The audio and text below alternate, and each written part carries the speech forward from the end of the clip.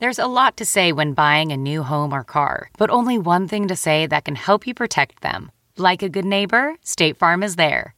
And just like that, a State Farm agent will be there to help you choose the coverage you need, no matter where you are in life. When you need coverage options, your State Farm agent is there to help, on the phone or in person. Like a good neighbor, State Farm is there. Wow. Nice. Yeah.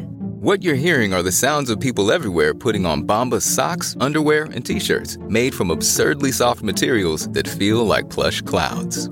Yeah, that plush. And the best part? For every item you purchase, Bombas donates another to someone facing homelessness. Bombas. Big comfort for everyone. Go to bombas.com/Wondery and use code Wondery for 20% off your first purchase. That's bombas.com/Wondery. Code Wondery. Welcome to the alt-hostful intro with Katie and Kyle. Hey. Wait, which one is who? Who's Matt, who's Jonah? No, you're not Matt and Jonah. You're your own people. Oh My God. What? You said that, not us. Yeah. Have some self-respect, goddammit. All right. You're Kyle Clark. You're Katie Levine. You don't need to be Matt or Jonah. Yeah. I don't want to No, be. Matt wouldn't have done it that way. I don't want to Wait, be. what? Matt, nothing. I am buying a guitar right now, though. Oh, my God. Is it left-handed? Of course. Is it a guitar you definitely don't need? Just gonna smash it. All right, you're the Matt. There we go. So you must be the Jonah then. I guess. She is the taller, beardier one of the two. Yes, that's true. Who doesn't like sports? Hey, you know... It's like a weird brain switch movie. Oh, that'd be a weirdly lateral move. Like, it's not a... It's a strange... Guy switches brain with other guy. Like, it's not really. We just go about continuing life like, it's close enough. Yeah. I kind of like a lot of Learn this to music. adapt. I mean, I'm not left-handed, but I'll figure it out. Yeah. You guys know Moshe Kasher. Mm-hmm. Yes. Been on At Midnight a bunch. Old comedy friend. Started a podcast called Hound Tall, which is basically they take a single topic and they figure out the mysteries of the universe based on that single topic. So it's like an hour-long chat, and he has a panel of comics, and they learn everything they can possibly learn about a thing in just an hour.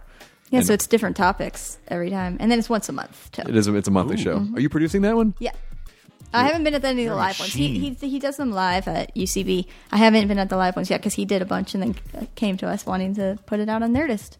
But I listened to the first one, which is all about harems with Pete Holmes and Beth Stelling and Jillian Lauren, who wrote a book about her life in a harem. Oh, yeah. Do you know, this actually, his podcast reminds me of the In Our Time with Melvin Bragg podcast that I always talk about.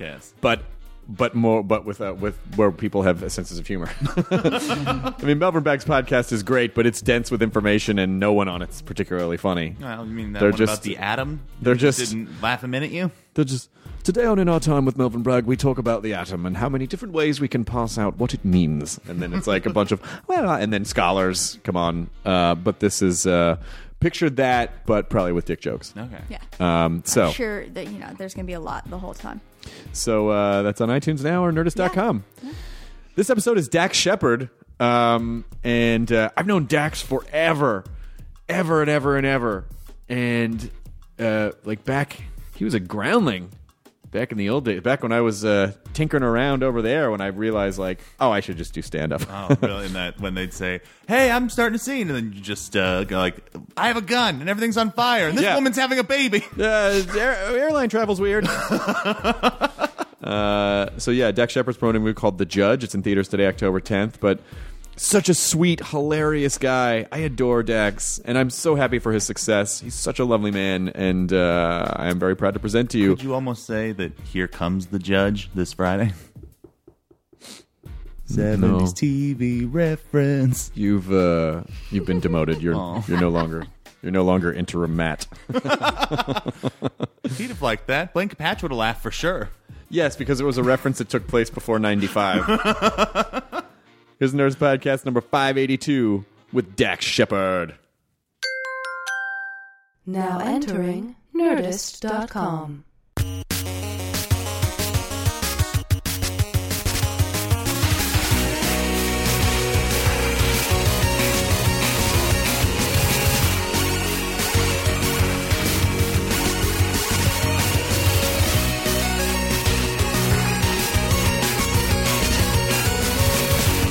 Oh, wake up, Dex. We're doing a podcast. What happened?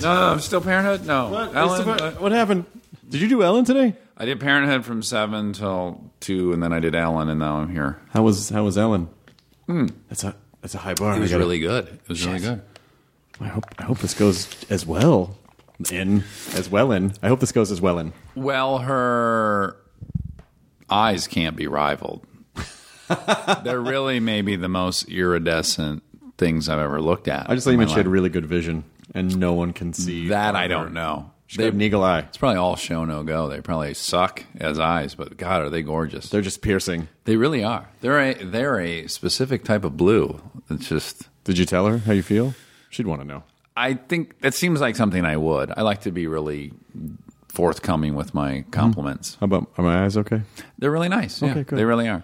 Well, I mean, which is a testament to hers that they look better than yours, because yours do look very, very nice. I have nice eyes, but they're not Ellen eyes. No. Well, who has Ellen's eyes? Just Ellen, I think. We hope. Or whoever's Especially on if her she donor has card. like one of these retinal scan devices, and there's another set out there that are identical. This one of those, and someone's going to have to carve her eyes out to get into the vault. Well, no, what we're suggesting is maybe there's another pair out there. Do you think there's an identical pair of Ellen eyes out there somewhere? I do. I don't know if that's how eyes work. What are we at? 7 billion people? Yeah, we're roughly. So even if her eyes are 1 in a billion, there's 6 other pair, right? But no one even uses that compliment as a superlative, 1 in a billion, because that's too much. You say 1 in a million. 1 in a million. So even if we went to the nth degree and said, you know what, we're going to give her the ultimate compliment, they're 1 in a billion, you're still looking at 6. Well, I like that you went algebraic with the nth degree, but I think if you factor in for inflation, it should be like 1 in a trillion at this point. Would be the ultimate compliment. I think so. Yes, because the implication should be you're the only one on Earth. Exactly. Yeah. So 1 in a million. I mean, it's Los Angeles. It's like, okay, so there's 12 other people here that are just like me. Not very flattering. No, to be 1 of 12. Yeah. Congratulations, you're on a baseball team. Hey, you're a 12th. yeah, exactly. You're a 12th of something. Yeah, isn't that great? Hey, thanks. meet these 11 other dudes that have the exact same quality you do. I mean, there's not a lot of you, so that's something. So you're almost special. And as long as you don't run in the same circles, you're liable You'll to never need to see unique. each other. Yeah. Right. So we just need to like geo spread you guys so that you're not. And that's why we've brought you together, guys, because we're forming a super team, and we want everyone to occupy a certain region, a specific region of the city. I think Ellen will be fine with this plan. That is the grodiest journal cover I have ever seen. This is if Chewbacca. Indeed that is a journal cover. Oh, it just looks like a fly trap for bacteria. I gotta tell you something. It's a shag rug. This book, which you will sign because it's our guest book, Clive Barker just drew a dick in it. Come on. You had Clive in here? No, we went to him. Oh. Clive just drew a dick, which is great. There's a little guy, basically. I would have liked him to put the needles from Hellraiser coming out of the shaft of that penis, if I had it my way. I think emotionally they're there. That's true. There is a lot of subtext. You know what else, though? The pubic hair does look very jagged. And Do you know dangerous. why? Do you know why that's not there? Why? Because the dick didn't solve the puzzle box. But if the dick solves the puzzle box, then time to play. Let's all hope that the dick doesn't solve the puzzle box during coitus. No, that's not the right. That's Or good. is it? Because that is pleasurable. Supposedly, this is a good book that you're going to be signing. That I'm very excited for you to sign. Well, with the exception of Clive, it also looks like the artwork is an obtainable goal. Well, this is It's Grant not Morrison, really. so that's a tough one. He drew a Batman in here, and Jeff Bridges drew Jeff Bridges bowling. I won't be copying Clive. The only thing I draw is something I invented in 5th grade called ballsack cowboys, and they're a ballsack and penis that look kind of like a horse, and Okay. you put a little cowboy on them. All right. And then, Those are the Ballsack In fact, Cowboys? One of the few paintings I ever made was the March of the Ballsack Cowboys, and there was about 11 of them coming down the side of a desert scape, like a hill. So they're 1 in a 12. Yes, they were. They were. I rounded them up for this painting. They only will be together in this painting. Just for this one time. It's a weird painting, too, when you start dating someone. They're kind of either you're moving in together or something, and then there's this painting of the March of the Ballsack Cowboys, that you did when you're 19. I think it's a litmus test. If the girl It is. still decides that she will take her clothes off for you, then you should marry her. Yeah, which I did. Good. Yeah. Which, in fact, I have. So that worked out. But it's always like my wife's very into cleaning out the house, particularly now because she's pregnant, so nothing is safe. Toothbrushes. Are we using these? do we need these? The front door handle. We need all of those things. Yeah. You can throw some stuff away. They're essential, actually. Yeah. She is slashing prices on everything at the house. Everything must go. Absolutely. Yep. So knowing that she's that type of gal, she'll be going through a closet and she'll hold up the March the Ballsack Cowboys and say, "Why are we saving this?" Because it's unique. Yeah. No, that's a baby. That's a baby. Don't throw it away. Because we have a girl, so it's not even like the 12-year-old boy version of me will eventually want that painting. Right. No one's going to want it. Someday you could auction it off for charity, maybe. If I get infinitely bigger, yes, maybe one day it'll generate $1,100 for some needy children or something. And the Ballsack Cowboys ride into town. I'd have to really save a family because anything shy of Brad Pitt, no one's buying Ballsack. I feel like there's a lot of room between. I think there's a lot of good steps between you and Brad Pitt. Not for me. It's binary. Just that's it. Either that's Brad it. Pitt. It's a 0 or a 1. So he's the 1 and you're the 0 right now. Absolutely. That's right. This is a tough scale. There's stardom and then there's everything else, and he's in that rarefied air. But you work all the time. You're working on it. You work tons. I do work. I feel like I work pretty often. You work a lot. Yeah. And I think. Were you in the Sunday Company with Andrea Savage? Is that how I met you? Or you were dating Andrea. I was dating Andrea. Is that private? No, not at all. Good. This was like I've divulged who I'm married to. So. Yeah, so now I just broke that story. Quid pro quo. Yeah, you were dating Andrea, and we were not in together. She had been in before me, but we were friends through that lengthy 2003. process. This was like 2003, I think. You're one of those guys that's good at that. I know 2 dates. Okay. I know 93 I graduated high school and 2000 college. That's it. If it didn't happen in those years, then you don't know. I don't know. What year did you get married? Really don't know. Okay. Last year, so 13. Okay, good. Yeah. Nice. But I won't know that in 3 years when you ask me. Well, now there's a recording of it, so I can always consult it. That and I journal. I journal every single morning, and I have for 10 years. So we do. My wife's not very date oriented either. So we'll go like, I think we're coming up on 7 years of dating. Right. When was it? Oh, it was a Red Wings game. Right. When was that? And then I'll have to go in my journal and actually like go through 40 pages to find the day that we. And then we'll write it down, and then both of us forget it 2 months later. Is it digital journal, pen and paper journal? Pen and paper. Yeah. Oh, so it's difficult to. There's no search function for that. There isn't for keyword Red search. Red Wings, Kristen, which I'm sure I would have misspelled. From having first met her. It took me a while to master that, whether it was a K or a C-R-Y. Yeah, I'm a left-handed dyslexic, so you should get a load of this journal. Did you ever see the Crumb documentary? Oh, of course, yeah. Remember his older brother's cartoons kind of disseminated into this bizarre hieroglyphic writing? It's the same thing? Mine's the big version of that. Now, let me ask you. Well, and how Leonardo da Vinci had like the mirror system, so in his journal you had to look at it backwards and upside down to read what he wrote. This was his thing. I don't even need that. Nobody could possibly read my journal. So in a way, you're better than Da Vinci, I think, is the takeaway. That was the short way to say it. He needed a mirror, and you didn't. Yours didn't need a mirror. Yeah, I just write so shitty that you don't need any encoding. How long were you in Growlings? For a long time because, I do know this. I lied to you just now because I do know that I moved to LA in 96. I moved to Santa Barbara for a year in 95. Then in 96, I moved to LA and I immediately auditioned and got enrolled. Mm-hmm. And then I wasn't in the Sunday Company until, I guess, around 2002 or 3. It takes that long. Yes, compounded by the fact that I had gotten into UCLA right when I had been asked to go to the 4th level, and I wasn't foolish enough to try to do those things at the same time. So I also took like a year off. I guess I pushed it. So it took me even longer than normal, which I think even if you're blowing through the program and you're a guy, it's like a 4-year thing. Right.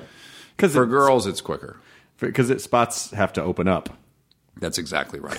And they don't open up. I've been told this, and I don't know if this is accurate. I mean, but this is what I was told, that for every 3,000 people that enter the first level there, 4 get into the Sunday Company. Jesus. Yeah, that's what I've been told. Well, that's not even like 1 in 12. It's not even close. No. But yes, Andrea was just a bit ahead of me, and then I met you through her. Yeah, which was a good group of people. You're a different person now, as I am a different person. But the guy I met then, do you feel like you're much different? Of course. Yeah. I mean, I think at the core we always feel like ourselves.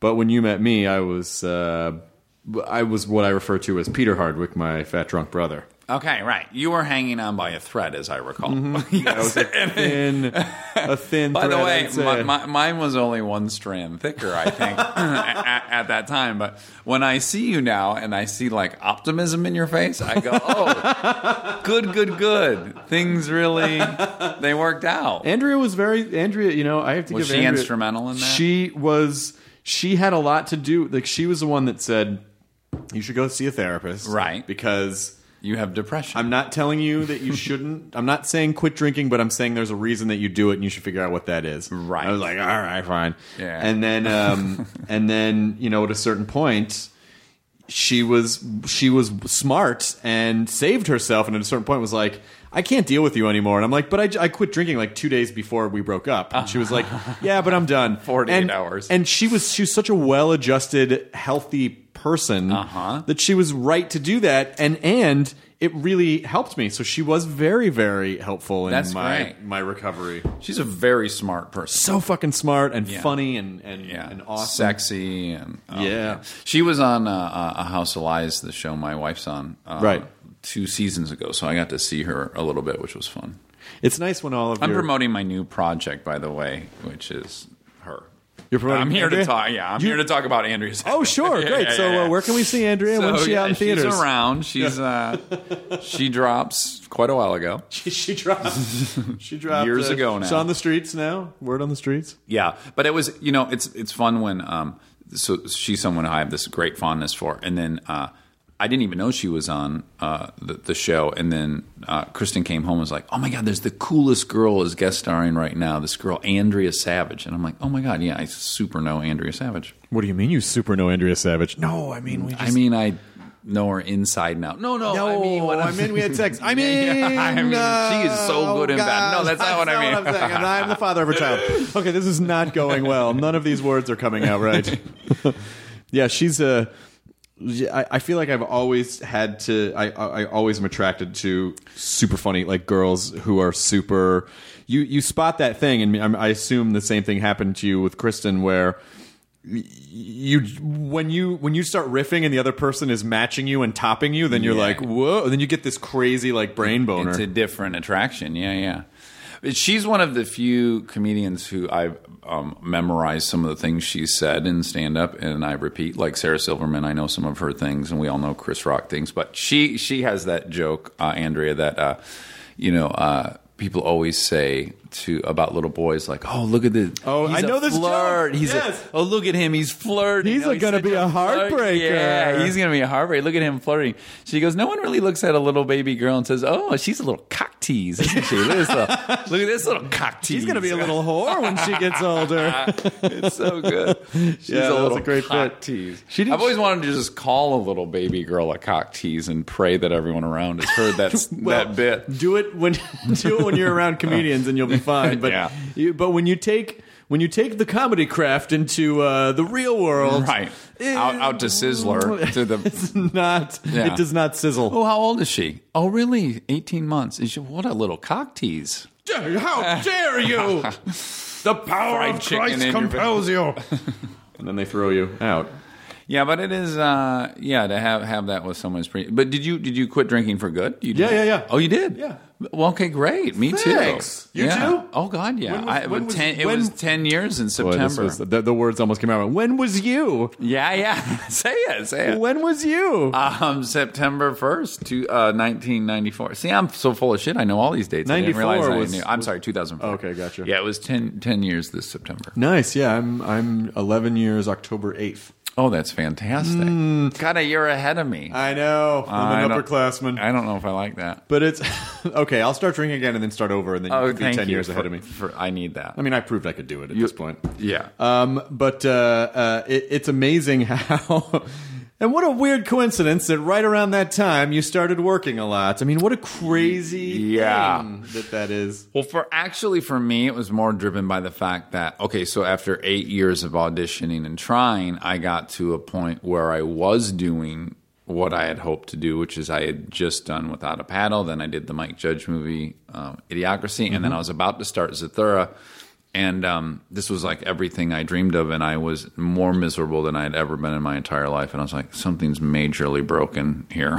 There's a variable in this equation that is, and it was that. It was drinking. So even if I had become wildly successful, I was not enjoying a lick of it, you know. And was that because the alcohol? Because I was a hardcore alcoholic and drug addict. Yeah. But those are just symptoms of of much larger issues. Of course. Yeah. And I don't think there's one single I mean, my dad was a recovering alcoholic, so clearly it's genetically I have a disposition. Sure. But then also I was like very severely dyslexic and thought I went to the special ed room every day for 2 hours. Like they come to the class and be like, okay, we're here for Dax and Pete. Somebody wake Pete up. And then we would leave, you know, me and Pete, who was visibly handicapped, would leave the room. And it was rough. That was a rough fucking 5 years, first grade through fifth grade. Well, then when I got a handle on it, then everything kind of changed. But I think that core experience of everyone thinking I was stupid. How did they train you to? You know, I doubt that what I was doing is even scientific. I can't imagine that the technique I was taught with is what they still do. But in a nutshell, we had these little cards. They were probably like 8 inches long and 4 inches tall with a little magnetic strip on the bottom, and it'd have a picture of a dog, and it'd say dog, and then I would fucking insert this thing into a machine, and it would go dog. And either I guess I eventually memorized every single word, in its entirety, because you don't ever learn to do things phonetically. Like you can't ever learn to. I will get stumped still writing the most inane word, like not there, but let's say there. And I'll go, oh, how do I spell there? And then I can't even tell you what two letters make that sound, TH, I get completely I couldn't even begin. They go look it up. Well, I don't even know. I can't even take a stab at what the first letter is in a lot of words. So it's difficult to envision. It's just not there. It's just not there. I can say the word. I know the word. I can, talk about it and define it. I don't know. Yeah, whatever's broken in my circuitry, I can't connect those sounds with those shapes. And then so when you're given a script... But I guess by the time you started auditioning, yeah, it's all like rote, I guess, because now I read fine, and I also write professionally. Like it's weird. I've now gravitated, to writing and reading quite often. So I don't know. I just you get over it. This was in that most recent Malcolm Gladwell book, the Goliath book. This one. This is the one I've not read yet. Yeah. Well. I won't be on record saying you should or shouldn't, but I will say this. There's a whole chapter about dyslexics in there, and what it basically says is if you're dyslexic, you're 3 times more likely to go to prison. But you're 5 times more likely to become a CEO of a company. So it becomes a thing that either really fucks you or is a great advantage. If it's something you end up getting over, it then becomes a virtue. And I think that's certainly what happened with me. I remember thinking, I want them to figure out the loci so you can genetically test if your kid has it, so I'll know ahead of time to be preemptively going down that road. So maybe you can start training them before they even realize that there's anything. Yes, or do an amniocentesis and get rid of them. Right. If you know, just throw them away. No, but and you're 10 times more likely to marry Kristen Bell. Let's say. Right. Infinitely more times. Well, because I'm the only person married to her, and I'm dyslexic, so you're a trillion times. So you're one in you literally get the trillion. Yes. But having read that chapter and then and really thinking more and more about it, I don't know that I wouldn't choose for my kid to be dyslexic. I guess I would roll those dice and do a high risk. If we make it through, it'll be really an asset. Do you already have a child? I do, and I have a second one on the way. Second one on the way. Yes. Very shortly, I'll have 2. How old is the first child? 1.5 years. Okay. That's a good spacing, I think. They'll be about 2 years apart. There's very clear pros and cons, which is we're going to be up to our neck in it for a minute because the one still not potty trained, can't get dressed, really needs us nonstop. And there'll be a second one that needs all those things too. But then the huge advantage is they're going to be 2 years apart. They'll play together. They'll be friends. So Right. when we go places, it won't be the mom and dad show 24 hours a day, which Right. it currently is, So that part, I think, makes it easier in the long run. But, yeah, it'll be rough for probably a year. You must know Mike and Donna Furman, right?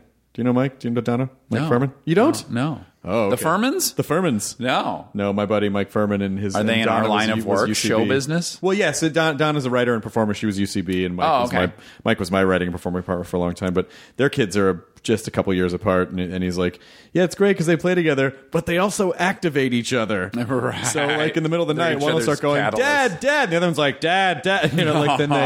Then they basically. Yeah, that's rough. And then also there'll be the issue of the babies for the first year and a couple months are on a 2-nap schedule, but then they drop down to 1 nap. So we'll never have that break, right? So one Right. will always be awake unless we drug one of the two, which we're open to. Yeah, I mean, listen, Yeah. if it gets you a little more sleep, then it just puts you in a better headspace, and ultimately, in the long run, it's better for them. It's downriver thinking. It's forward thinking at its best. It's for the safety of the whole clan, really. So you don't. Okay, so you worked today on Parenthood at 7 a.m. and then you went and did Ellen, but you were probably up way earlier than that because of the child. No, and luckily for us, well, not even lucky for us. I guess most babies sleep for about 12 hours at this age. Okay.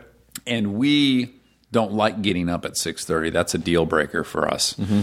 So we put the baby to bed later. We put her to bed at 8, and then she wakes up around 7:30, 7:45. Wow, that's great. Yeah, so I was actually out of the house before she woke up. Just to fuck with the baby, were you like, wah? I slammed every door in the house, Yeah. and then I went full throttle in my car out of the driveway. Yeah, show her what it's like. Just to screw Kristen over. If I got to be up at this time, I think everyone should be up at this time.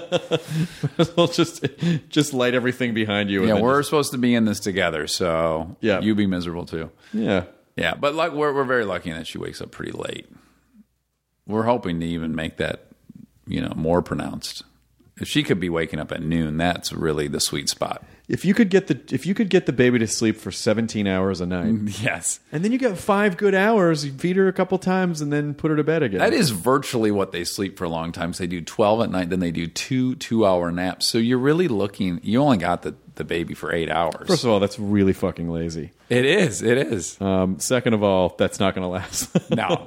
But it's nice that you... It all ends in December. Yeah. It's all over in December. That's when number 2 comes. Is Kristen enjoying pregnancy, or is it like, I cannot wait to get this weird alien life form out of me? We both love it. She is the greatest pregnant lady. Like, we only want 2 kids, but we want her to remain pregnant forever. Okay, there might be because she is high out of her mind on oxytocin. Like, she gets a big mega dose of it. She is so giggly and fun to be around. And in fact, I will make jokes at night, and they're just killing. And it's very misleading. I'll think I've stumbled upon gold, like I have a 10. Right.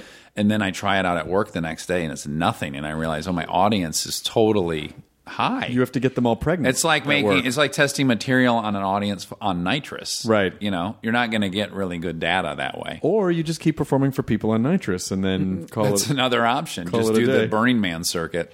What show did we do at our theater? What You and I? Yeah. Yeah, we did stand up together. But it was a couple years. It was just like about a year and a half ago, right before your movie came out. Oh, well, there was that. But then you and I were also... Yes, so that was Doug Benson. That was Doug's show. Yes. Right.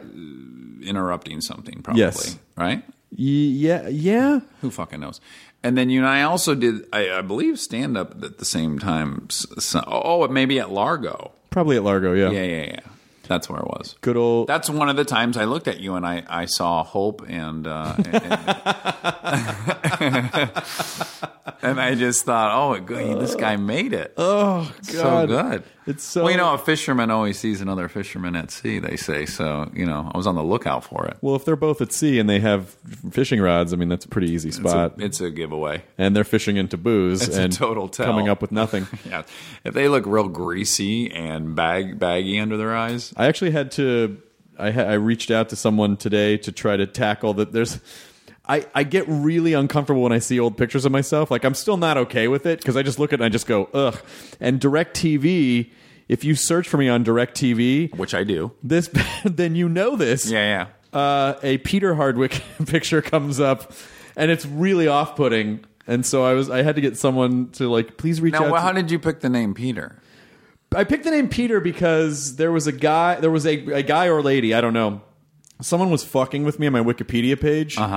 Which I was alerted to by someone on Twitter, and also one of my family members who wanted to know if we had a secret brother named Peter that they were never told about. Okay. Someone kept adding this person, Peter Hardwick, into my life on the Wikipedia page. Really? And I would get it removed, and then that person...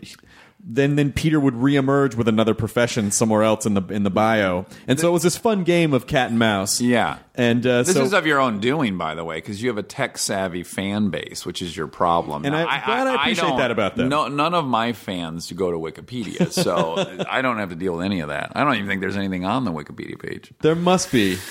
I've not been to it since maybe 7 years ago when I learned of Wikipedia. However, can you see if Dax has a Wikipedia page? Of course, there's a Wikipedia page. I avoid this kind of stuff. No, you were on. I saw you on something the other day. You were on Bill Maher. Yes, I was on Bill Maher. Yeah, and you were talking about. First of all, great fucking photo of me. I apparently just ate a salt lick the night before, and you were in Newsies. Yeah, exactly. According to the hat. But I have the same hat. But you were on Bill Maher, and you said, I've repeated it a bunch of times since I saw you talking about it, because you had a very poignant observation, which is what a tiny snapshot in time a tweet is, and how it's like, it's a fleeting thought quite often, and people don't even feel the way that they feel an hour later. And it's like, I don't know why that didn't occur to me, but yeah, most of those tweets are reactions, not actions. It's not like they drafted it for a week and then published it. It's just they have the ability to express something when they're in when they're motivated, an apex emotional state. Yeah. And I mean, in a pre-internet era, you would get upset and then you'd have to walk it off, and then you'd go get a lined sheet of paper and a pen, and you'd look up an address, and then you'd finally write this letter, and then now it's an hour or so later. You'd be tired halfway through and be like, I'm not even mad anymore. But this is like, I'm mad now, flick, and then off, and then you can't take it back. That just reminded me of I had a brief stint as a host at California Pizza Kitchen in Brentwood. Which is probably the single worst place you can work, because Brentwood is all rich people, yet CPK is a very pedestrian place, and they expect a level of service. Yeah, it's not just that they're rich people. They're a lot of like, I need to see the manager. It's a lot of those types of people. Exactly. Entitled. They're entitled rich people. They are. And so I made a realization. Basically, it was a bet that I was right, which was they would regularly come in and they'd go, I can't believe you guys don't take reservations. I mean, this is insane. And I go, yeah, it's the policy. It's insane. And I go, yeah. I go, you realize that I neither own this CPK, nor does CPK own CPK. Pepsi owns CPK. So you would really need to take this up with Pepsi Cola. And then they would be so mad that I was being snarky that they would say, what is your name? And I know that these lazy fuckers are never 3 hours later gonna write a letter when they get home. So I would say, I'll write it down for you so you don't get the spelling wrong when you write the letter. And I would write Dax Shepard on a piece of paper and hand it to him. And I probably did that a dozen times in 3 months, and I never got a call that was like, hey, we got a letter. Now they would just tweet that threat is so fucking absent. Give me your name. This is such bullshit. No one's ever writing a letter. You know what you should have written down? You should have written down the name Keith Pepsi. Keith Pepsi Cola. I'm Keith Pepsi. My dad owns Pepsi, and so you can go fuck yourself. Yeah, but if they had in that moment the Twitter handle for, then they would have fired, because people just are too lazy to do it later. They would have taken a picture of you standing where you were. I guess what I'm saying is Twitter has given the lazy a voice. That's really what it's given. Twitter has allowed entitled rich people to thrive in customer service environments. Like when I was a kid, I got I built car models, and one of the models was missing a full section of the plastic parts, and I was really bummed out by this. And my mom said, well, write a letter to whoever makes those, I forget the name of the company, write a letter to them and say what happened and give them the UPC code. And I actually did this, and I got in the mail 6 models from Revel or whatever it was, Oh, wow. And that's how it kind of worked. You took the time to do that, and they knew you were kind of sincere.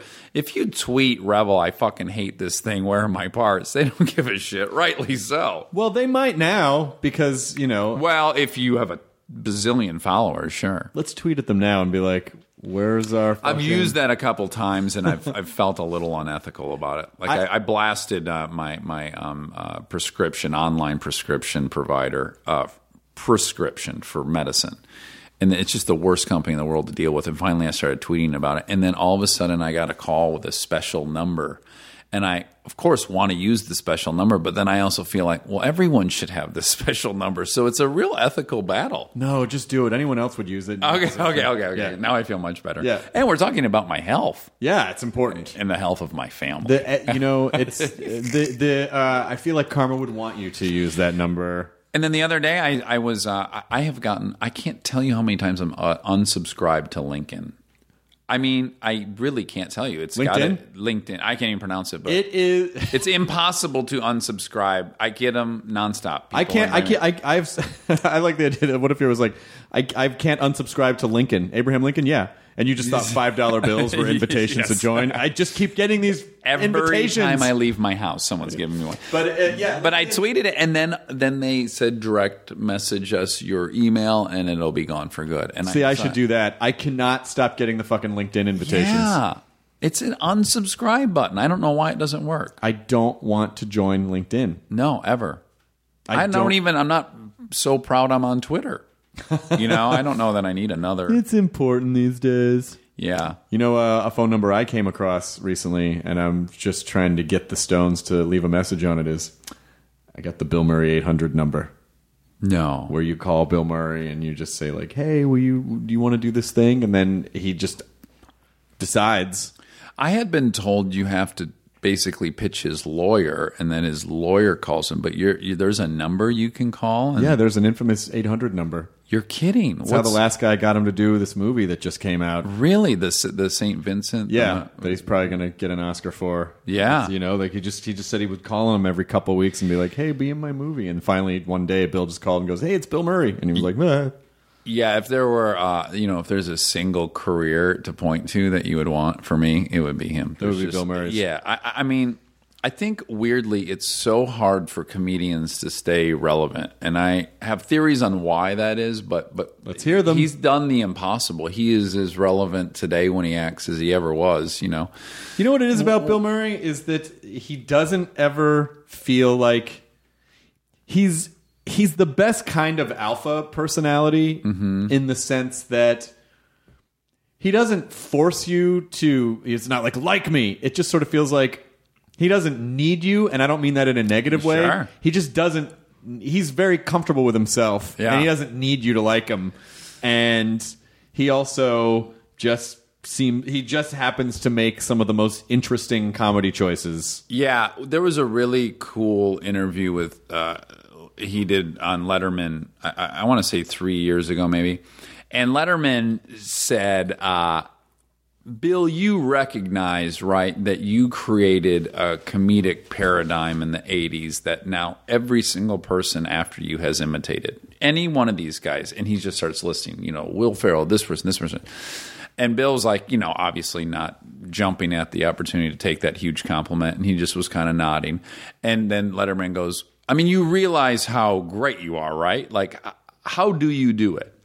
And he goes, if I can just slow down and breathe and be calm and have faith that it'll happen, it happens. It always happens. I just have to breathe and be calm. And I thought, that's outstanding fucking advice. Well, especially with our brain types. Yeah. The times I've been best in movies is certainly when I am just very, very relaxed and I have a lot of faith in that if I listen, something great will happen when I respond, But I don't know why, just the way he said it, I was like, oh my God, that's all you really have to do, huh? Well, what is it that you think are the pitfalls the trappings of aging comics that make them not relevant? I think that so often the engine behind comedy is feeling like an outsider, being uncomfortable, that it's the trappings of success, that as soon as comedians get really comfortable and really widely accepted, that engine just runs out of gas. And I don't know if he's kept himself pretty uncomfortable. I think that's maybe part of it. But these, and you almost find, and I won't use any specific comedians, but you will find, I think, in a lot of popular comedians that they actually start doing more and more period piece comedies because it's almost like they got to go back to that time in their life when they remember being completely on the outside. Who are you thinking of specifically? Well, I just noticed like Will Ferrell, who I absolutely worship. There's no question. He's just amazing. All of a sudden, it's like there's Anchorman, and then there's the basketball movie, and it's all going back to a period in his life where he was still observing these alphas that he was the victim of, you know, that whether they were a teacher or they were the hero newscaster or they're this or that. It's almost like that's where the memory, that's where the mining is to do. That's where it all is at, is back when they were still taking it on the chin regularly by the world. Right. And, you know, as should happen, you have to deal with less and less and less and less the more success you get. And the world gets more and more comfortable. And you're not, you know, you don't have a chip on your shoulder. I think I have a theory that's somewhat related to that, which is that it's about hunger. Sure. It's about hunger for, and maybe it's hunger for attention, hunger for success, hunger for money, hunger for accomplishment, Pussy. hunger for something, hunger for pussies. Yeah. Multiple pussies. Just as many pussies as you can be hungry for. Like, where's an all-you-can-eat pussy bar? That's fantastic because Baker's dozen of pussy. Yeah. Well, I also have a theory that I this isn't based on a single kernel of intel. This is just me being a fan of Bill Murray and just letting my mind wander. He seems to also have a real commitment to getting himself in uncomfortable situations or situations completely that someone his age wouldn't be having. You see videos. He'll pop up in people's apartments. He'll like party with teenagers for 4 days. He'll go on a bender with two strangers. Like, I think his commitment to putting himself in these bizarre situations is somehow part of that recipe. It's never, you have to keep asking questions and keep wanting to learn. And, you know, up until literally the day Joan Rivers died, she was still wanting to figure it out and hungry and looking for answers and trying to figure out how to stay relevant and figuring, you know, like looking. And it wasn't like, I'm just gonna take a break for a while and then try to come back later. Yeah. It was like it never ever stopped. That one seemed to me to be the unhealthy version of it. I mean, first of all, I loved her obviously, and I loved that documentary about her, and it made me really love her. But she was very forthcoming and honest about that her insatiable desire for that level of status was what kind of drove her, and that seems like a really a rough way to be on this ride forever. I don't know why, but Bill Murray doesn't strike me as having that. His is more like he's a genuine fucking weirdo, and he nurtures the weirdo side of him, and then it comes out in movies. Well, I think there's that. You know, I think maybe it's tied to having that faith where, you know, he'll just, I'll just walk down this road and whatever happens, it'll probably be fine. Yeah. And, you know, he's my favorite comedian to do dramas because he's one of the few comedians that when he goes and does a drama, he's not trying to snuff out Bill Murray. It's like he is always still Bill Murray. He's just Bill Murray has shitty fucking days and he has disappointment and he has all these things. And so what I like is that he doesn't try to shove that under the rug. He doesn't try to do anything, and it doesn't feel like, you know, sometimes when comics or when comedy people flip over to do drama, they're like, this is going to be my Oscar moment. Yeah, like you can rough. feel it's tangible. Please take me seriously. Yeah. You know, that was that Chevy Chase thing. Yes. Please take me seriously. I don't want to be. And with Bill Murray, it just sort of feels like, you know, I feel like doing this right now because why not? And and that seems fun, so I'll try that. And why not do this? You know, it's like the ones that just do stuff because they just are drawn to it and not for some result that they're trying to, like some external result that they're trying to achieve. Yeah. I think those are where the most interesting choices come from. Yeah. I think once he got on the Wes Anderson path, like this whole other thing kind of opened up. That was so fun to watch. And that's the comforting thing about what we do is that it, you know, it's not like I mean, if you're a professional athlete, you get like maybe 10 years. If you're super lucky. If you're super lucky. But, followed by 30 years of not being able to walk. Yeah, but we... but you could have 10 great talk show years, and then you can't walk. And then a 4 in 10 chance of having permanent brain damage. Yes. But as comics, you can have a lot of different phases of your comedy voice as you get older, which is kind of neat, Oh, yeah, big time. I mean, I've been on a TV show now, will be 6 years this season. Jesus. Yeah. Would have never set out to try to be on that show, never thought of even pursuing that kind of thing, and then was in the right meeting on the right day, and someone said, would you want to do this? And I read it, and it was good, and then all of a sudden I'm in a, quote, drama for 6 years, And again, the kid in the Groundlings would have never predicted, like, oh, yeah, I'll try to do that. So, yeah, it is cool that there's a lot of different avenues open to you. Certainly, Daniel Day-Lewis is never going to do a broad comedy. No, but he should. That's not going to happen. You think he should? I think he should try it. Okay. I think he should try it and, spend 6 years preparing for the role. Right, doing 100 years of stand-up and go through UCB and Groundlings and Second City. Yeah. He'll teach at all these places and open mic nights around the country. And then ultimately several years of podcasts. That's right. And then let him go. And then he'll get at 75. And it'll be the most inspired. Yeah. Bill Murray will cry with envy. Yeah, I don't know. The Daniel Day-Lewis track to me is I don't. That's not my preferred track because it just sort of feels like you got a lot riding on that one thing, huh? Yeah. And, it's great if great for him. Yeah. And he's about the only person I can really take serious that does that uses that approach to doing things. Like Last of Mohicans, I don't know. He lived in the woods for 6 months before they started filming. Listen. He's the only person I'll grant that. Anyone else would be like, come the fuck on. Here's what I kind of think about it. It's like, okay, so they never break character. Great, I get that. And I understand why. It's more efficient on set to not have to get back into it. Great. Now, when you go home and your wife calls and you're acting like Bill the Butcher, I just feel like... that's a hard level. That's it doesn't seem super fair to everyone around you. I don't think that factors in.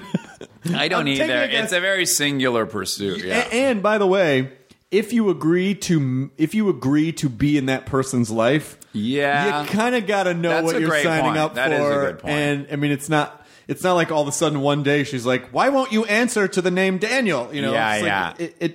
That's true. That person probably, and who knows what their relationship is like, but maybe there was a conversation of like, I'm going to get a little weird when I'm working. And it doesn't happen all the time, but just in these periods, just be cool with it. Yeah. Like, okay, that's their deal. You're right, actually. You're right. I have a very unpopular opinion that mirrors that sentiment, which is I don't think that if you marry a man who is 7 foot tall, and slam dunks basketballs while 3 other guys that are 7 feet tall are pulling him down, and you have that level of testosterone and manliness, and you're also making $100 million a year, you can't be shocked when he also gets some ass on the road. I just don't think you're entitled to. You're dating a phenom who's hyper male. He's like the embodiment of id physically, and you're all reaping the rewards of that. You just have to be a little more honest about what you're getting into. I think it's a little naive to go like, oh yeah, I'm going to get this fucking gladiator 8 hours a day, and then as soon as he takes his jersey off, he's just like my nerdy fucking neighbor that works at the bakery. Right. You don't get it all.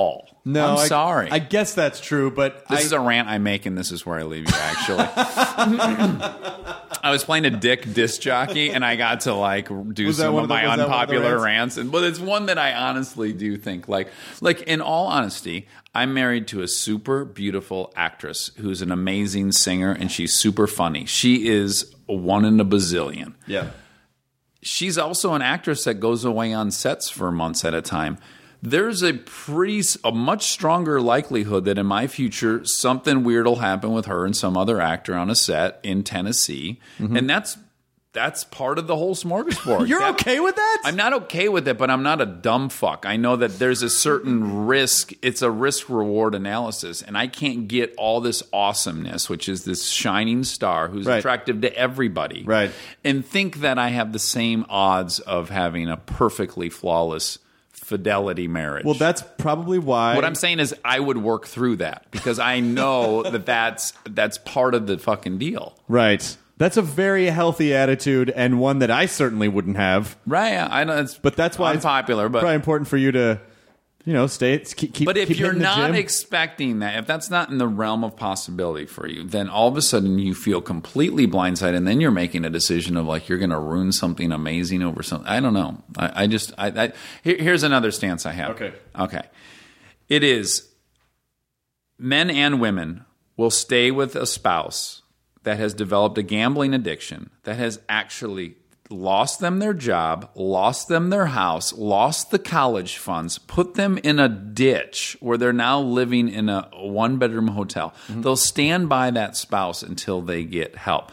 They'll stand by an addict that drives their kids to school hammered and on drugs. They'll stick by that person. That's a behavior that's actually endangering the family. Yeah. Now, if a man or a woman on a business trip to fucking Tokyo gets a blowjob, they will blow up the whole marriage. They'll walk right away. They'll take their whole family and leave over that. And I think that that's a real shortcoming in human thought. Did you get a blowjob in Tokyo? It was a hand job. Okay. But to be fair, they had painted a face on the hand. I thought for a moment it was a blowjob. So yes, mentally I was guilty of that. But I think into my mouth. I do think it's crazy that someone would rather stay with someone that drives their kids drunk to school than someone who got a hand job in Tokyo. Well, that's a weakness. That's a human mental weakness. I guess it is. Or just don't get a hand job in Tokyo. Let me put it this way: if I had a choice between Kristen driving blackout drunk with my kids in the car or giving someone a hand job, I'd pick her giving a hand job. Really? Fuck yes. And anyone who doesn't is a piece of shit. Okay. You'd rather endanger your kids than deal with that. God damn it. You're starting to make I'm getting provocative. You're starting to make a compelling point. I'm looking for sound bites now. You're also just burying myself. You've just given Kristen like 2 green lights. Yeah. Every interview I'll do from this day on will be about my willingness to ever give hand jobs. You're going to find this weird map hidden behind her clothes in the closet. It's like there's a green pin in Tennessee because you already okayed that, and then Tokyo. These are the safe zones, the global safe zones. Anything that starts with a T is fine. Yeah. Trinidad, Tobago, go. Can I go? I'm going to go one step further with this. Can I? Because I've been dying to get this off my chest. Please. Here's another thing that really scares me on this issue. Is we live in the era of Twitter and Facebook and all this media, and now if someone does something, they get caught. Everyone gets caught. There's just no way you're not getting caught, and everyone gets exposed. General Petraeus has to step down. Right. Okay, had there been all these things in the '60s, we really would have robbed ourselves of Martin Luther King.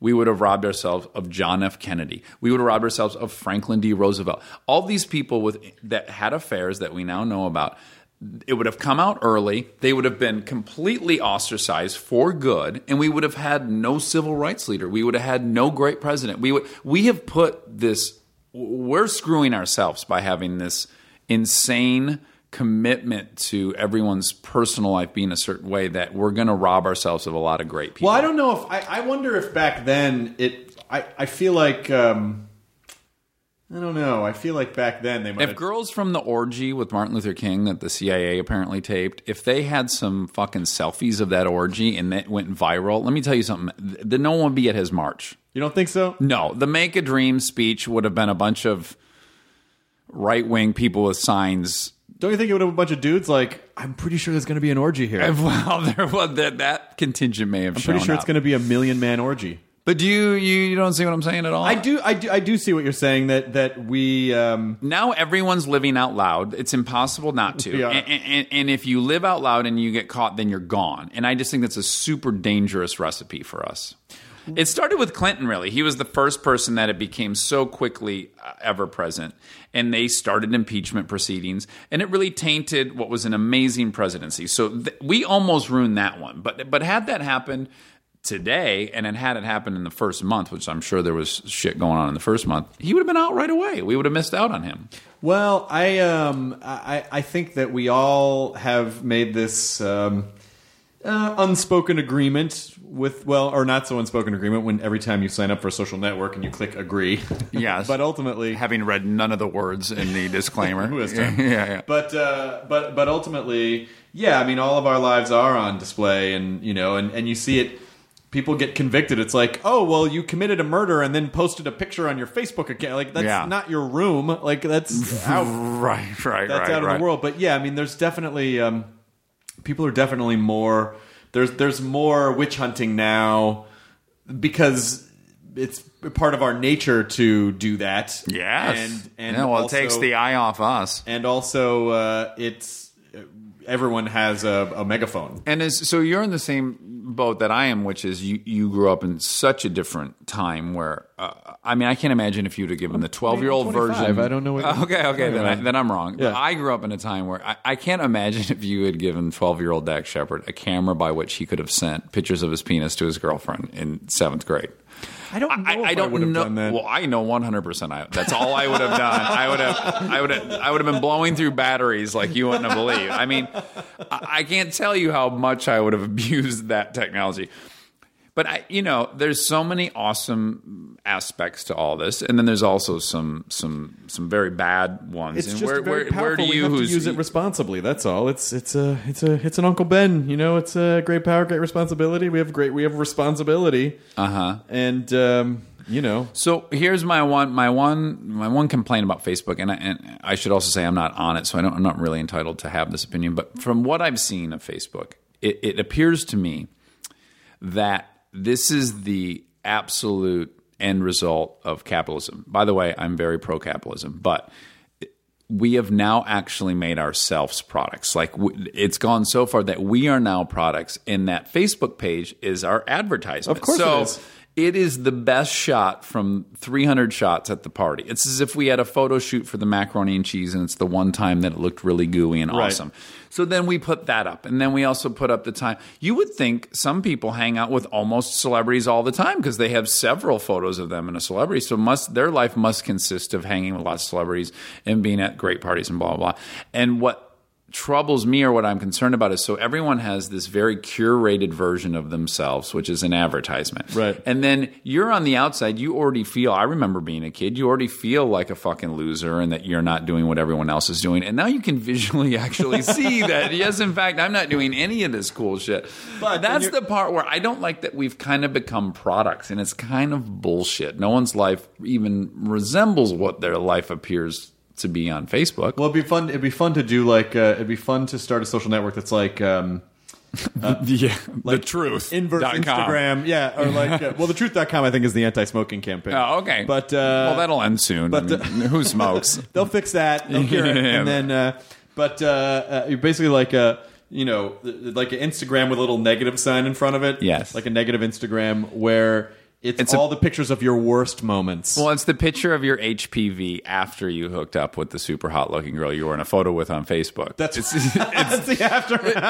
It's the Vine video of the doctor calling you into Planned Parenthood. It's every single. It's the Tuesday after you did ecstasy where you're suicidal. That's really funny. It's the after the picture with the celebrity. It's the security guard dragging you away. Yes, exactly. Because you were touching them inappropriately. Or you got trampled by the three other people. Yeah. No, that is true. But it also, all the people that look at that but they're also focused on themselves. Like making. Well, that's very true. You're probably more. You're so busy. Yeah, we're curating your own page that you're probably not even truly. Consuming anyone else's. So we're going to take a picture for my Instagram, and then we're going to look like we're having an amazing time. Well, let me tell you this. I know from experience, you have to take about 60 pictures of me before you get one that I'll possibly post on Twitter. I mean, it's almost impossible to get a good photo of me. So I've been down this road. I speak from experience. I just don't feel like that's possible, Dax. In my head, it is. Now, how do you have a giant tattoo on your arm, but you're an actor? And did you ever say like, well, someone's going to have to hide this at some point? Well, this giant tattoo on my arm covers a previous giant tattoo on my arm that I got when I was 18 and had absolutely zero idea I was going to be an actor. So that was not the concern when I started getting tattoos. So it was a giant shoulder dick before? What was it? It was a humongous shoulder dick. Mm-hmm. Good. Now it's a gorgeous tree. It was it's a cherry blossom tree, but it was the cover of a Soulside album, this punk band I liked, and it was a sun with fire coming out. And I got this in 1993, the year I graduated high school. Okay, good. And then there was no such thing as tribal tattoos. Well, lo and behold, tribal tattoos got very popular on the Jersey Shore, and here I was stuck with a tribal tattoo, so I had to get rid of that. So that's where the cherry blossom tree comes from. But when I was first meeting with our show creator, Jason Kadams, to talk about being on Parenthood, I knew, wow, these things potentially go for 7 years, and I do not want to go through an hour of makeup for 7 years. And I said to him, I would really love to be on this show, but I got to have my own tattoos because I just can't bear the makeup for the next 7 years. And he was like, oh, no problem. I like the tattoos. Fortunately, it was not the CPK logo, which I'm sure you were very close to getting. I have that, but it's been covered as well. With the Pepsi? I had the Pepsi. I covered it with a Coca-Cola one. Because they bought another chain I loved. Yeah, you just got to be careful with branded tattoos. But it is a real drag to be. It's a beautiful tattoo. Yeah, And how often do you have your shirt off in movies? I mean, you do, but not enough that you can typically cover it with a wardrobe. Right. But I've had it in a few, which I don't think really you should. I mean, it's clearly Dax Shepard if you see this tattoo, but at the same time, I don't know. Who cares? Is that the only one? Do you have any other tattoos? No, I have. Oh, nice. That's also from high school. This is 1 week old. It's a bell. Yeah, as you can imagine why. Yep. It's on my ring finger. Because you love my father, Philadelphia? Yes, because my father was a metallurgist who made bells for towers. Because you love. I know because you loved Saved by the Bell. Exactly. Favorite Zach show. Morris. Zach. Still trying to be him. Yeah. Wasn't that his name? It was Zach Morris, yeah. And he's got two first names in real life. Mark Adam or something? No, Mark Paul Gosselaar.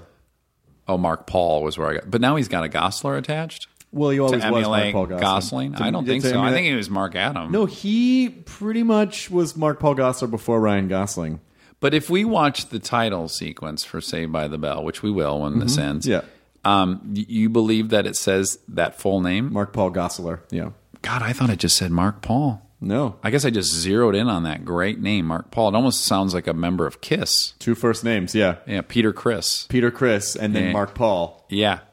But a good friend of mine, you might even know him. Do you know Ryan Hansen, that actor? I don't know if I know. You've seen him. He was on Veronica Mars with Kristen. Don't tell me what I've seen. Okay, no, I probably have. No, but the show I think you saw was where they played waiters in L.A. and a bunch of great comedians were on it, and I can't think of the name of it right now. Party Down? Party Down. Mm-hmm. Yeah, he was the cute blonde Never kid heard of on it. Party Down.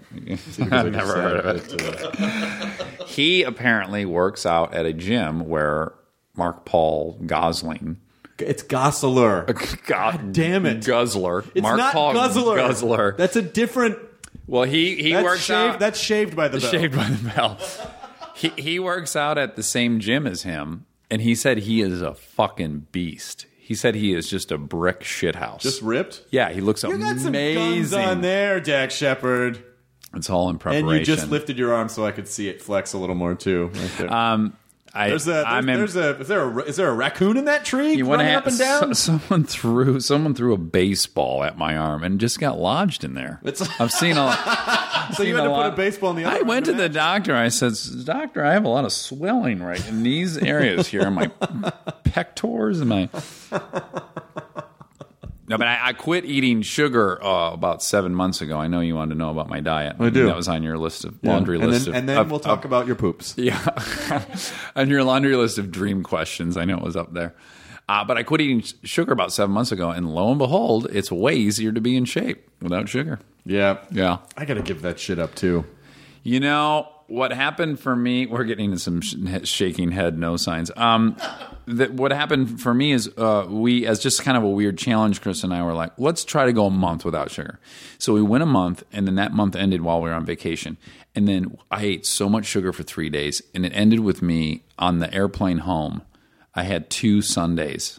And I finished the second Sunday, and I turned to Chris, and I was like, I can't fucking breathe. Like, I couldn't breathe. It was killing me that second Sunday. And I just made this connection in my head, like, this shit's really poisonous for me. What if she meant no sex? There's not going to be any sugar. Well, I'd have to get a concubine. I think that's obvious. You just got to get one of them concubines. Yeah. It goes from total fidelity to I need a harem. Yeah. Not I'm going to need one person or a mistress. I'm going to need a concubine. An entire harem, if that's what this game's going to be. Because that's how much sugar she's giving me. It would take a fleet of women. Good save. I got to say, that was a very sweet save. Really tactful but maneuver. And you must feel, there's no question that you must feel better. I feel way better. And in fact, a few weeks ago on my sister's birthday, so it was around August 20th, I took her and maybe 6 or 7 other people to Houston's, which is my favorite restaurant. Do you ever eat there? I've been to Houston's. Oh, God, I love it there. So we went there, eight total probably.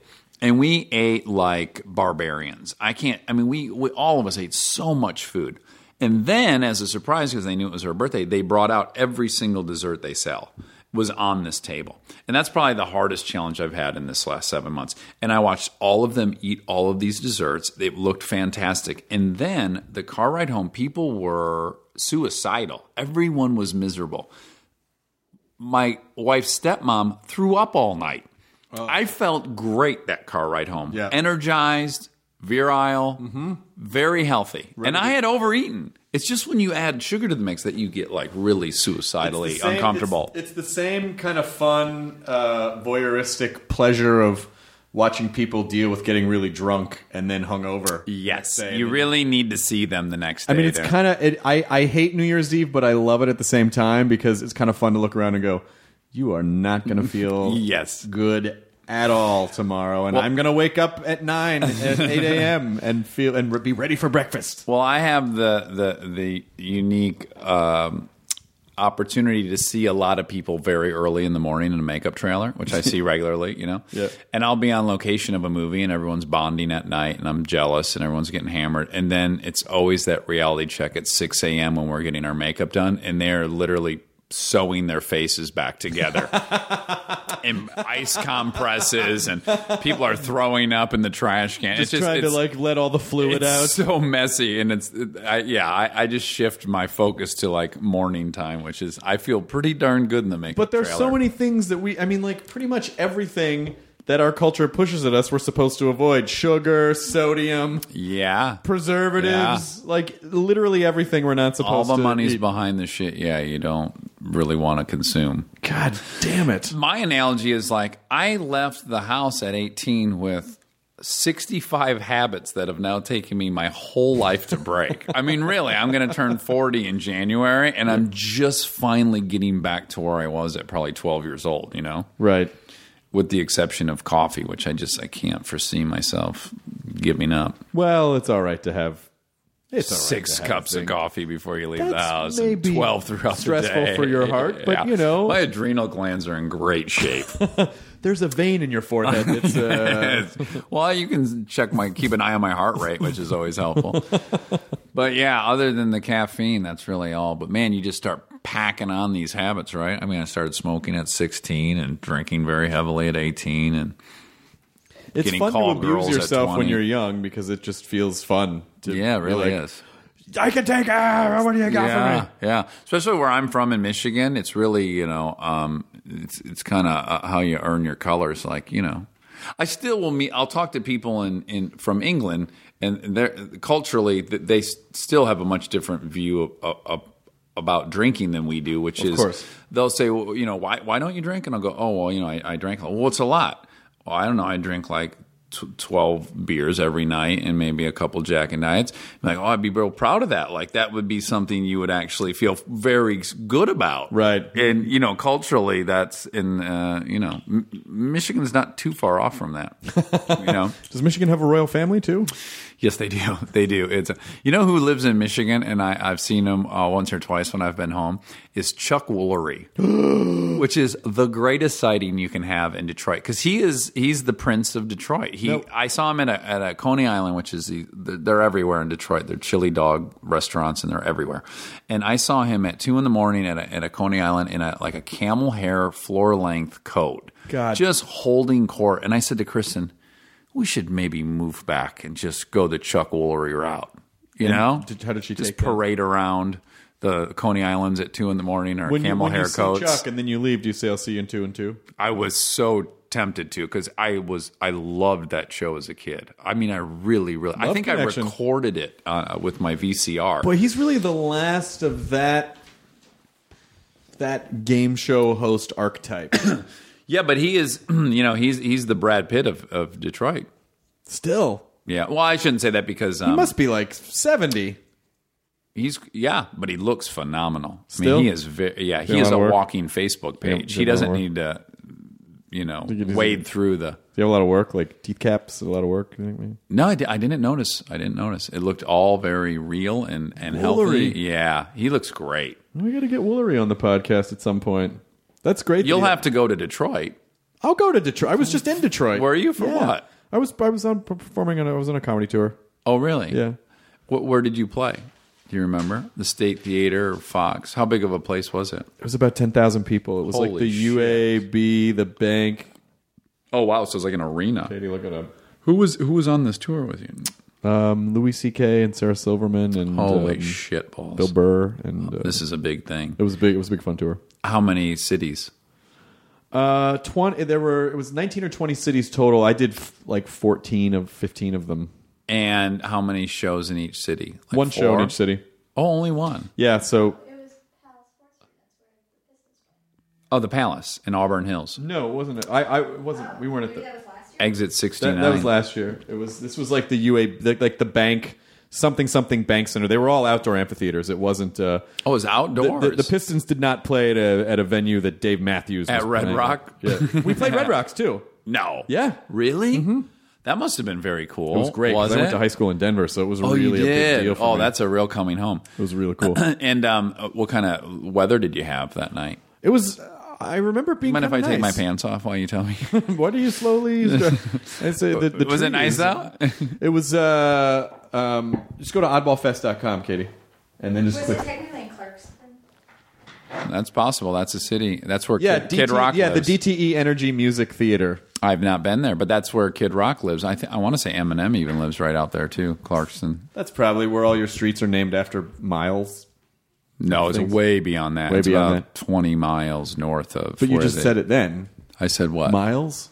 Miles. Mm-hmm. I said it's where all their miles, and you're like, no, it's 20 miles beyond then. But you're referring right to 8 Mile? Mm-hmm. Right. And 12 Mile, there's a 12 Mile. There is a 12 Mile. It goes all the way to 14, and then 15 Mile is then named Maple. And then they start getting names. But if you were to chart where they all live from 8 Mile, outside. It would be miles. 38 Mile or something. Oh, that just went up. You just said 20, and now you just went to 38 miles. I did. You're right. It should have been 28. But I actually really enjoyed. I spent time in Ferndale. Yeah, very, very cool town. Right next to Royal Oak. You probably ate right next to Royal Oak. Yeah, 8 in Royal Oak. Yeah, most of my friends from high school have since relocated to Ferndale or Royal Oak. It's good. It's weather's. It's like a pocket of. You're about, yeah. It's like the Silver Lake of. It's about an inch away from getting fucking cold there right now. Oh yeah. So. It usually, as I recall, it was always Halloween. You usually get some snow when you were trick or treating. No way. Oh yeah, it's not far. Yeah, so you really limited what you can't. We didn't have the slutty movement, which is so nice out here. You had to bundle up. Right. Girls weren't cocktail waitresses or whatever they go as now. Everyone's packed tightly. Yes, for safety. Should we mention This Is Where I Leave You at all? Sure, let's talk about that. You're in a movie called This Is Where I Leave You. Thank you for listening to the podcast. Thanks a lot, guys. It'd be amazing if we just ended it right there. Judging on whenever this comes out, which I don't know. This is a live stream? No. It'll be out by then because it comes out tomorrow. But I have The Judge coming out October 1st. Oh. Do you know that movie? No. Oh, that's the movie with Robert Downey Jr. and Robert Duvall. Yeah, and Billy Bob October 10th. This is Where I Leave You. No, that's when this is coming out. So this comes out on the day the judge comes out. So let's talk about the judge. No one's going to go back in time to see This Is Where I Leave You. Great job. This Is Where I Leave You. Great fucking cast. And then what a hit. The judge. I mean, who would have thought? Every Oscar. It was embarrassing for Kristen when we beat Frozen to become the fifth biggest movie of all time. The kids movie. Kids are going crazy for This Is Where I Leave You. Yeah, they can't get enough sexual innuendos from Jane Fonda. An adult dramedy with some of the best Bateman performers. Little kids love Bateman. They always have. Because they relate to him. He's a kid at heart. Always. Yeah. They loved... That's who you need to get in here. Bateman. You got to hear his... I won't tell any of them out of school, but he'll tell them to you. His Ricky Schroeder stories and stuff are phenomenal. I mean, being on that show and then having his own show, it's just an incredible... It's surreal to me.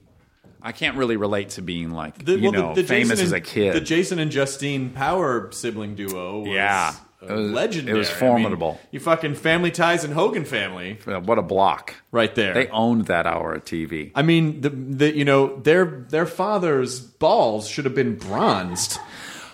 Speaking of this, you're in Colorado. Did you have in the late 80s the very popular Hardee's commercials where the guy would go Cha-Ching? He was working at a register and he'd go 2 quarter-pounders, fries, and a drink, Cha-Ching, and he would do like karate and he'd yell Cha-Ching. That sounds vaguely familiar. It was humongous on the East Coast. I'm not kidding. Like Dennis Rodman had shaved in his head in the 1990 Pistons. Cha-Ching was shaved in his head, and on his fucking Jeep it said Cha-Ching. The Saints, the New Orleans Saints, their team motto was Cha-Ching. So the most amazing. So I grew up very aware of Cha-Ching. So I'm talking with Seth, and I don't know how on earth it gets on this topic, but somehow I learned that Seth Green was the fucking Cha-Ching guy. He was? Yes. Not only was he the Cha-Ching, his story is so phenomenal. Green was Cha-Ching? Seth Green was the redheaded cashier who did the karate and yelled Cha-Ching. I'm going to text him Cha-Ching and see what he says. What's so funny is that he did this commercial when he was probably 15, okay? And he did it out here in California. There's no Hardee's out here. He never saw it on a TV. He has no idea that this commercial he's done has become a cultural phenomenon on the East Coast. He's completely unaware of it, right? So he gets called by the New Orleans Saints saying, oh, look at him. Oh, isn't it awesome? Turn the volume up, Katie. Get your order here. That'll be 1 double cheeseburger, ching. Large fries and a large soda, ching. 2 kids meals and 2 medium sodas, ching. 1 chicken sandwich, large fries, and a vanilla milkshake. Bada bing. That'll be $62.75. We're a little shy. Now Seth's hair right there looks is like awesome. The Bellagio fountain. Yeah, or a patchouli. What's the glass guy's name? Not patchouli. Sounds like that, though. That blows all those famous glass. Oh, I don't know. It's just Chuli, maybe. Chuli glass. And it looks exactly like his hair. That gorgeous. I ruined your great joke, no, and I want to formally apologize to you for putting your joke in a bear trap. Well, first of all, I want to thank you for your... I'm kidding. It's fine. I don't care. But this isn't even the best part of the story. So here is Seth Green at whatever he is, 15 years old. He has no idea that Dennis Rodman has shaved in his head Cha-Ching, which he has made popular in this commercial. He gets a call from either Hardee's corporate or the New Orleans Saints, and they're in some bowl game, and they want to fly him to New Orleans to go out on the field and yell Cha-Ching in front of the audience of 100,000 people. This is all online, by the way. This is on YouTube. So the local New Orleans news channel does a story about the Cha-Ching guy coming to New Orleans to do this. So there's this great video online of Seth arriving in New Orleans. Everywhere he's walking on Bourbon Street, guys are going, Cha-Ching! Fucking Cha-Ching! They're going insane. And he doesn't know. He's in a trench coat, because that's the phase he was in. Right. They're painting him to be this struggling actor in the news piece, even though he's on a network sitcom at the time. And then sure enough, he walks out in front of this sold-out crowd at the New Orleans Saints, goes to the middle of the 50-yard line, and yells Cha-Ching into a microphone, and the whole place explodes. And I said to him, I'm having the hardest time wrapping my mind around the fact that that's your real life experience. Like when you were 15, that actually happened where you went to an arena and you said 2 words and everyone went crazy. It's so out of my realm. Get that volume up. Ever since that ad started running in New Orleans this fall, look at this. Oh, Cha-Ching has been the rallying cry of the Saints. This week, look at him signing autographs. South into New Orleans. Got a ponytail coming out of the back of that head. Into the city. You got the fucking key to New Orleans? Yes, they gave him the key to the city for Saint. Look, and he has to do it on cue. A few new moves. And then he toured the French. You didn't even write it. Give me a good Cha-Ching. Cha-Ching! Oh. Look at the trench coat. The trench coat's amazing. You said Cha-Ching, I said Cha-Chump. But Seth was starting to understand that something unusual was going on here. Then came the pre-game pep rally. Pre-game Several prep hundred rally. fans wanted to hear, you guessed it, Chicken sandwich and a large soda, bada bing. so they fly this 17-year-old kid in VIP. Ching! The keys to the city. Bada bing! God damn it. That guy's having fun. Was yet to come. Ching! Imagine Seth Green loose on the floor of the dome. In front of Seth wearing a yelling, chinging wearing fans. the weirdest full outfit. Look how aggressive he's getting. It's so So what's it like to be Seth Green tonight? The spirit is amazing. Cha-ching! It's funny, like, watching his art get Man, really I'm into very it. happy. I'm very well. Think about he's on day 5 of yelling Cha-Ching around New Orleans. Is that? I mean, that is the most incredible thing ever, isn't it? Because you get to know him as a human being on a movie set to find out that this was his childhood. He was also on Johnny Carson as like an 8-year-old with those Converse that went to your knees. I mean, he, by the way, like the sweetest guy in the world. Of anyone I've ever worked with in my life, I adore Seth. The nicest human ever. And he actually can now say Cha-Ching because his life has worked out in a great way. Yes, the good guys won with him. I mean, he's my favorite. So I assume you brought the story up because it's Robert Duvall's catchphase in The Judge. That's exactly it. Guilty. Cha-ching. Well, he doesn't even say guilty. He just bangs the gavel. That's how he says guilty. You're guilty. Yeah, that means you're guilty. He would have said bada bing if you were innocent. Bada bing! Cha-ching! One Duvall story that is funny from that movie is, I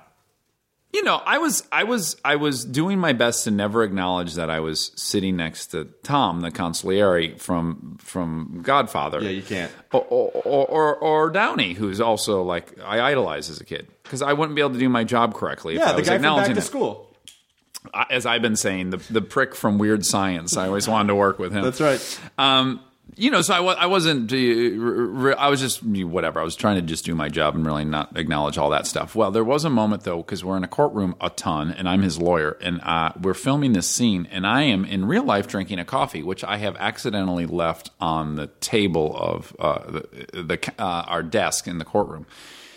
And it is like an 8 or 9 minute take, and he has a ton of dialogue, and everyone's going and going, and he's giving it his all. And then we cut, and the director comes over, and he goes, "Well, that was unusable because of this." And he picks my coffee cup up and puts it on the ground, and I am so embarrassed that it gets immediately funny to me.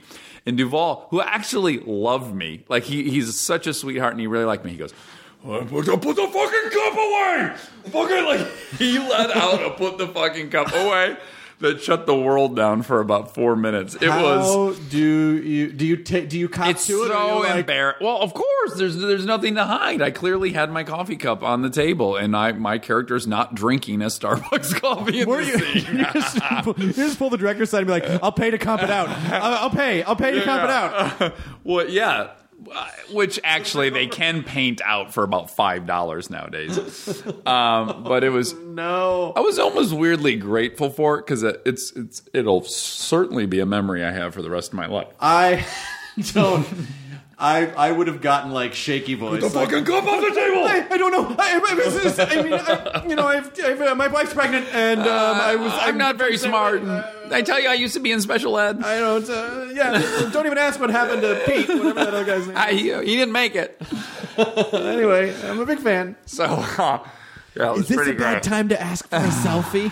Just totally I brought some Apocalypse Now posters. Is that Could off you just the table sign a few now? of them? Don't say to who yet, because I'm going to put some of these on eBay. I'm going to keep one, and then I'm going to put the rest of them on eBay. Yeah, it wasn't until Toronto Film Festival was like last week, and I went there. We opened the festival, that movie, and it wasn't until I was sitting there watching the movie I was like, holy smokes, man! I am fucking in all these scenes I'm in with Duvall and Downey. It's incredible, so crazy.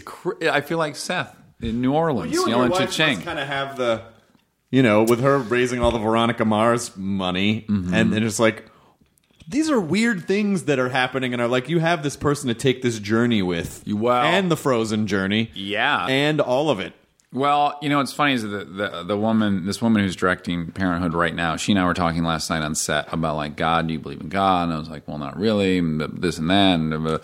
And I will say what has been informative is to be around Kristen for the last 7 years and to see how she lives her life and to see how generous she is and how positive she is and how available she is for every fucking cause. And to see how much good vibes surrounds her and how much good luck and goodwill, like, it has opened my eyes to the fact that you really can kind of travel through life in any way you want. And I certainly was very pessimistic and fatalistic, and I got those exact results, most of the time. And to see her approach to life and to witness it firsthand, it's really kind of some of it has trickled off on me, and I've almost attribute anything good that's happened to me as just like kind of consuming her superpower. It is, with obvious exceptions. There are some things that are out of people's control. That Obviously.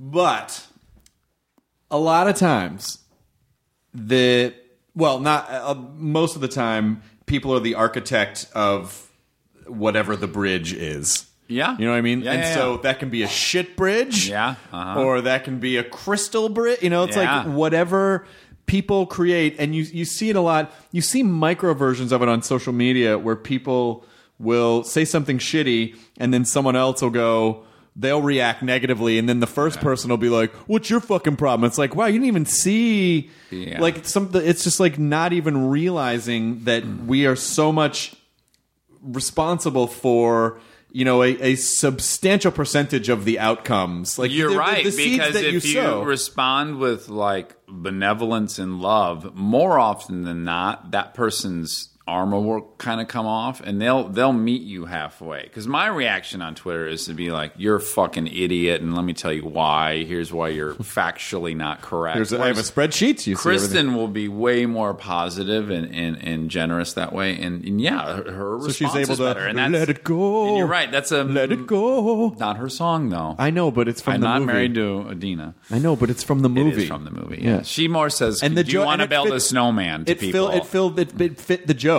It really did. Like the snowman thing. Once again, I got that trusty bear trap out. I got to chew my leg off now in this bit. I was building this bit, but yeah,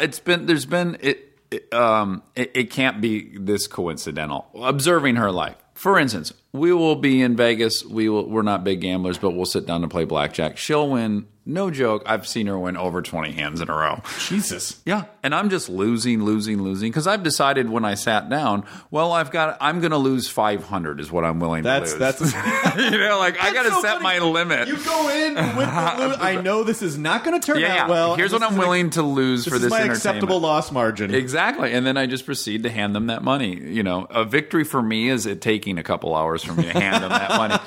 And then she, conversely, will win 23 hands in a row, never increase her fucking bet. It gets maddening. I'm like, honey, you're on a streak. Pump your bet. This is bet management 101. You got to do. No, she's not trying it. She's not greedy.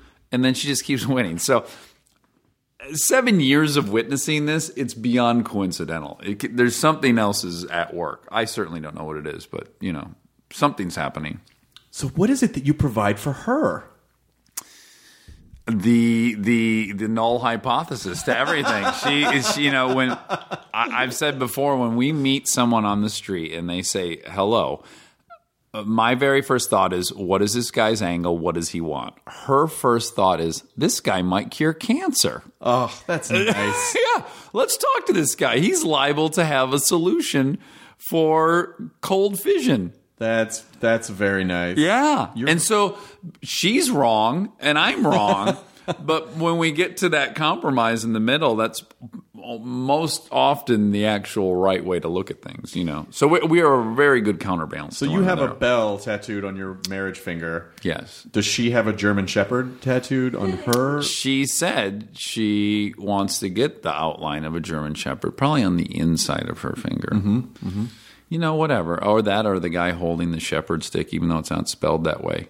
I'd be open to either. Or just your face. I also, and this was in front of other people, I suggested, how about the outline of a polar bear, because that's my totem animal, to which someone said, you gave yourself that totem animal, I'm guessing. You picked the top of the carnivore food chain. And I said, I had a lot of polar bear stuffed animals as a kid, and I really liked them. Yeah, I guess I did give myself that totem. You're allowed to do that. So who knows what, maybe she'll get it. Maybe it'll be a German Shepherd taking a nice walk with a polar bear. That's a lot of tattoo for a finger. It is. I guess the compromise would be... she has 18-inch long fingers. That's the one thing people don't realize about her. They digitally take them out. Trust me, though. Well, they're like the thumbs in the Robbins book. Uma Thurman played her. Remember, she had gigantic thumbs. Oh, yeah. Movie? Another roadside attraction. Even Cowgirls Get the Blues. Even Cowgirls Get the Blues. Thank you. Nice job, Kyle. And it's Tom Robbins. Yeah. Well, so the judge comes out October 10th. October 2010th. Mm-hmm. And Parenthood is, it's just airing around the clock until, whenever that stops. 13 episodes of that starting this month. Jesus. Mm-hmm. Well, congratulations on everything. Thank you so much. I'm so happy and excited for you that you also came out of the booze swamp. Yeah. Let's go get a cocktail. It's time. Yeah. We've proven what we needed to prove. A month, we'd both be like 40 pounds overweight. And I'd be kicked off everything. Of Parenthood. Yeah. I'd have no job left. I'd barely be able to do a podcast. I'd be negotiating 3 hours of supervised visits with my children. You and I somehow would both have mullets and like stringy mustaches, even in just somehow I'd have all fake teeth all of a sudden. Hey Dax, check out my snakeskin visor. I'm sure glad we made this decision. This is the best decision we ever. Wait, I'm starting to feel reality again. Quick, give me the booze. Reality's seeping in. Yeah, once you go back down that path, you can never let reality seep back in again. My guy's driving up from Huntington Beach. Where's your guy coming from? Fuck, man, I don't even know. What? Fuck it, I'll drive. Well, that brings us to the end of the podcast. Thank you for having me. You've been a delightful guest. I'm so glad you invited me. Yeah, thanks for doing it. Yeah, I'm sorry it took. I want to do your TV show too. Is this a launching pad to do your TV show? Do you want to do At Midnight? Of course. You fucking crush At Midnight. Well, thank you. You would crush. My mom loves it. Does she? Honest to God, my mom is She's obsessed. Single? Yeah. No, but she cheats. Okay, good. Yeah. She want to go to Tokyo? That's where I got all these crazy opinions from. Yeah. Yeah, you should do At Midnight for sure. I would love to. That's done. Right. Done. Fuck everything. Enjoy your burrito. See ya. Cha-Ching! Now leaving Nerdist.com. Enjoy your burrito. Hey, listeners, it's Will Arnett. Our podcast, Smartless, has crossed a milestone that seemed unfathomable when we started nearly 4 years ago, as we've just released our 200th episode. Join us as we welcome the dynamic duo of hilarity, Steve Martin and Martin Short. You've seen them on screen together in The Three Amigos, Father of the Bride 1 and 2, and most recently, in Only Murders in the Building. Both are comedic geniuses in their own right, but together they are always electric. And this episode of Smartless is no exception. I don't know if I've laughed more in a single episode than this one. We discuss their career arcs both separately and as a comedy team, how they met, who is more difficult to work with, and what motivates them today. Is Steve a better banjo player than Marty as a singer? Find out on this bicentennial episode of Smartless. Follow Smartless in the Wondery app or wherever you get your podcasts. You can listen to Smartless ad-free by joining Wondery Plus in the Wondery app or on Apple Podcasts. Plus, you get to hear Sean cry. What a loser.